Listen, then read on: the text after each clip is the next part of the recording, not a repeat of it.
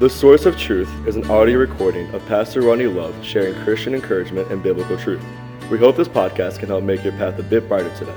Psalms 119:105 says, "Thy word is a lamp unto my feet and a light unto my path." Well, good morning again. Welcome to the Thursday edition of the podcast, and we're glad you're with us as we continue in our study through the book of Ephesians. We are in the part, one of the more popular sections of the book of Ephesians. Actually, one of the more popular sections of Scripture across board. And not only is it an absolutely needed passage for us to understand, it's important that we grasp a hold of the reality of it, but that it's not to frighten us. And what we're looking at is the reality of the battle. Spiritual warfare is a real thing. Spiritual warfare is a real battle, and I think if you've walked with Christ in any period of time, you know what I'm talking about. Again, we be careful that we don't equip or don't mistake spiritual warfare with some of the crazy, mystical, strange things that you see on television. Don't get me wrong, Satan works that way in a lot of occasions. But if we think that Satan only works in the extreme weird things we see that's depicted on television, then we miss some of the ways that he works in our own lives. And so we hope to not only walk through what it is, how he works, and what we need to be looking out for and understand, but then what are the weapons that God has given us to be able to move forward and to be effective. And remember that be of good cheer. He has overcome the world. There may be tribulation in the world, but he's overcome it. So let's go down to chapter 6, verse 10.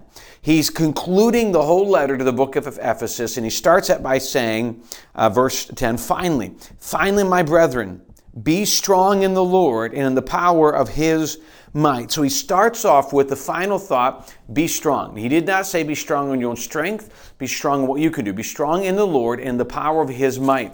So the first thing we need to recognize that as you look through all of this, that the answer to the battle you're going to go through, or you are going through, whatever, is not your strength. It's not your answer. It has nothing to do with you at all. And everything to do with God's power, God's strength, God's working in your life.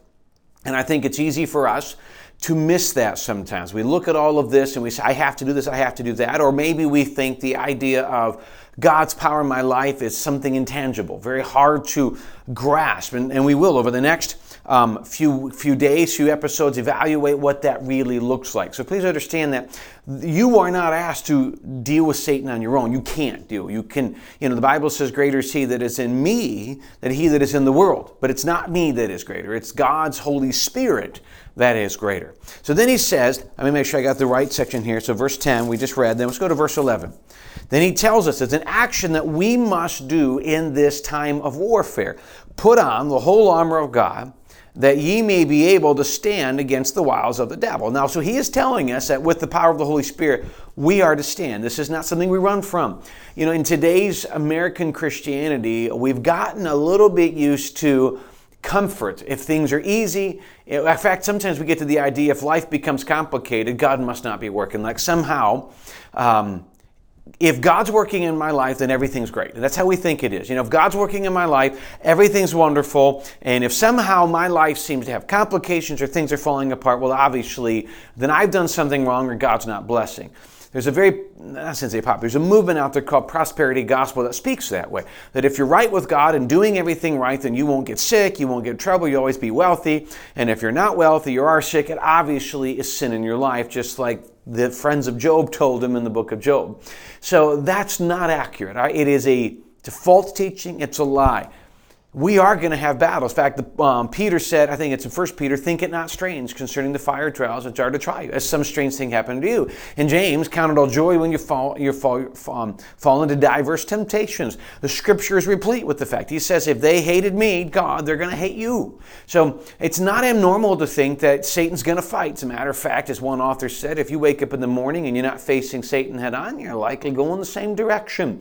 It is a real battle. We are to put on the whole armor of God. It's not going to be forced. God's not going to make us do it. We must choose. Like we choose to go to church. We choose to read the Bible. We choose to follow the instructions even in the Word of God as we've been going through family and marriage.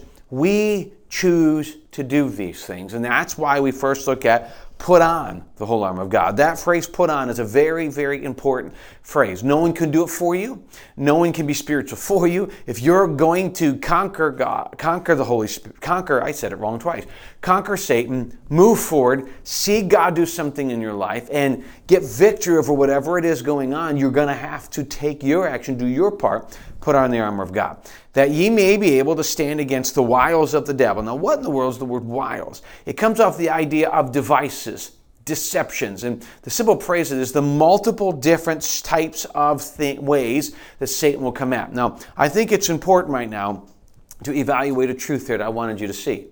When we look at the wiles, it's plural, there's multiple. Again, if we go back and think that Satan only works as kind of the weird stuff that Hollywood puts out, in depiction of, the good and bad and all that different stuff. Well, obviously, Satan's got the pitchfork where he looks weird, and he's got weird eyes or whatever it is, and obviously evil is dark and dark is obvious. Well, that's not the way it works. Matter of fact, Lucifer, which is, Satan, he was one of the greatest creatures God ever created. He was, beautiful. He was in charge of worship and music in heaven, and he rebelled and was cast out of heaven. So when you look at this, he's not going to always come. He's rarely going to come and say, look, this is all bad. Just watch out. He's going to be deceptive. And so much of the things that Satan's going to use to trip you up, much of the things that Satan's going to use as a warfare, as a way to pull you down, is not going to look bad. It's deceptive. It's going to be lies. He is the father of lies. So if Satan's working, he's lying. So when you look at certain things and you say, well, it doesn't look that bad, it can't be that bad. As a matter of fact, religion's one of them. Satan will use false religions and lies in religion, and even in a church, whatever term you want to use, and he will put it in there, because here's what Satan wants. He wants you to be religious. He doesn't want you to be saved. He doesn't want you to meet Christ, but he wants you to be religious. And he wants you to think that your religion and your good works is enough to get you to heaven, and it's a lie. It will not be. It can't be. But as long as you believe that, you'll never know the truth. This is how Satan works. And then he works in media, works in music, he works in destroying the family, he works in pulling culture apart. Here's the key. He works in doing everything the opposite of what the Bible says. To defeat Satan, or at least to recognize Satan's attack, you don't really want to study Satan. You want to study the Word of God. You study the Word of God, then you'll become aware of the things that are not biblical, and well, obviously it's Satan. There is no in between here. And please understand something. I've heard this phrase, that what we're watching throughout life is this battle between Jesus and Satan. That may be the way Satan sees it, but can I tell you why I don't believe that is accurate? Please remember something. Jesus is God. All right? He's part of the Trinity. Satan is a created being, created by God. Satan is below God. Satan thinks he's going to rule one day above God, but there is no competition in battle between Satan and God. God has given Satan some free rein and given us a chance to choose between the two of them. But when it all comes down to it, God, we're talking about this the next couple of weeks on Sunday nights. God is going to look, when it comes down to it, God's going to say a couple words and Satan's going to be destroyed. There's not a battle. What you have is you have Satan trying to come at God. And that's really what it comes down to. So we just need to be aware of the truths of the Word of God, which will make us more aware of the wiles or the different devices of Satan. Now, he says one more thing.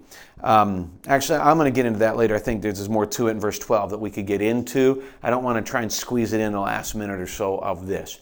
So let me encourage you in something as we go through the next couple of days on this. When you start studying out Ephesians 6 and spiritual warfare and start looking a little bit into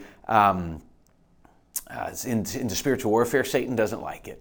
So be in prayer, pray for me as we go through this. We want to be a help and encouragement, but we recognize Satan's attacks, and so hope you continue to pray as we come together for the next couple of days and see what it is that God can do and what Satan wants to do. Thanks again for joining us again today. We hope you join us tomorrow as we finish this week off together.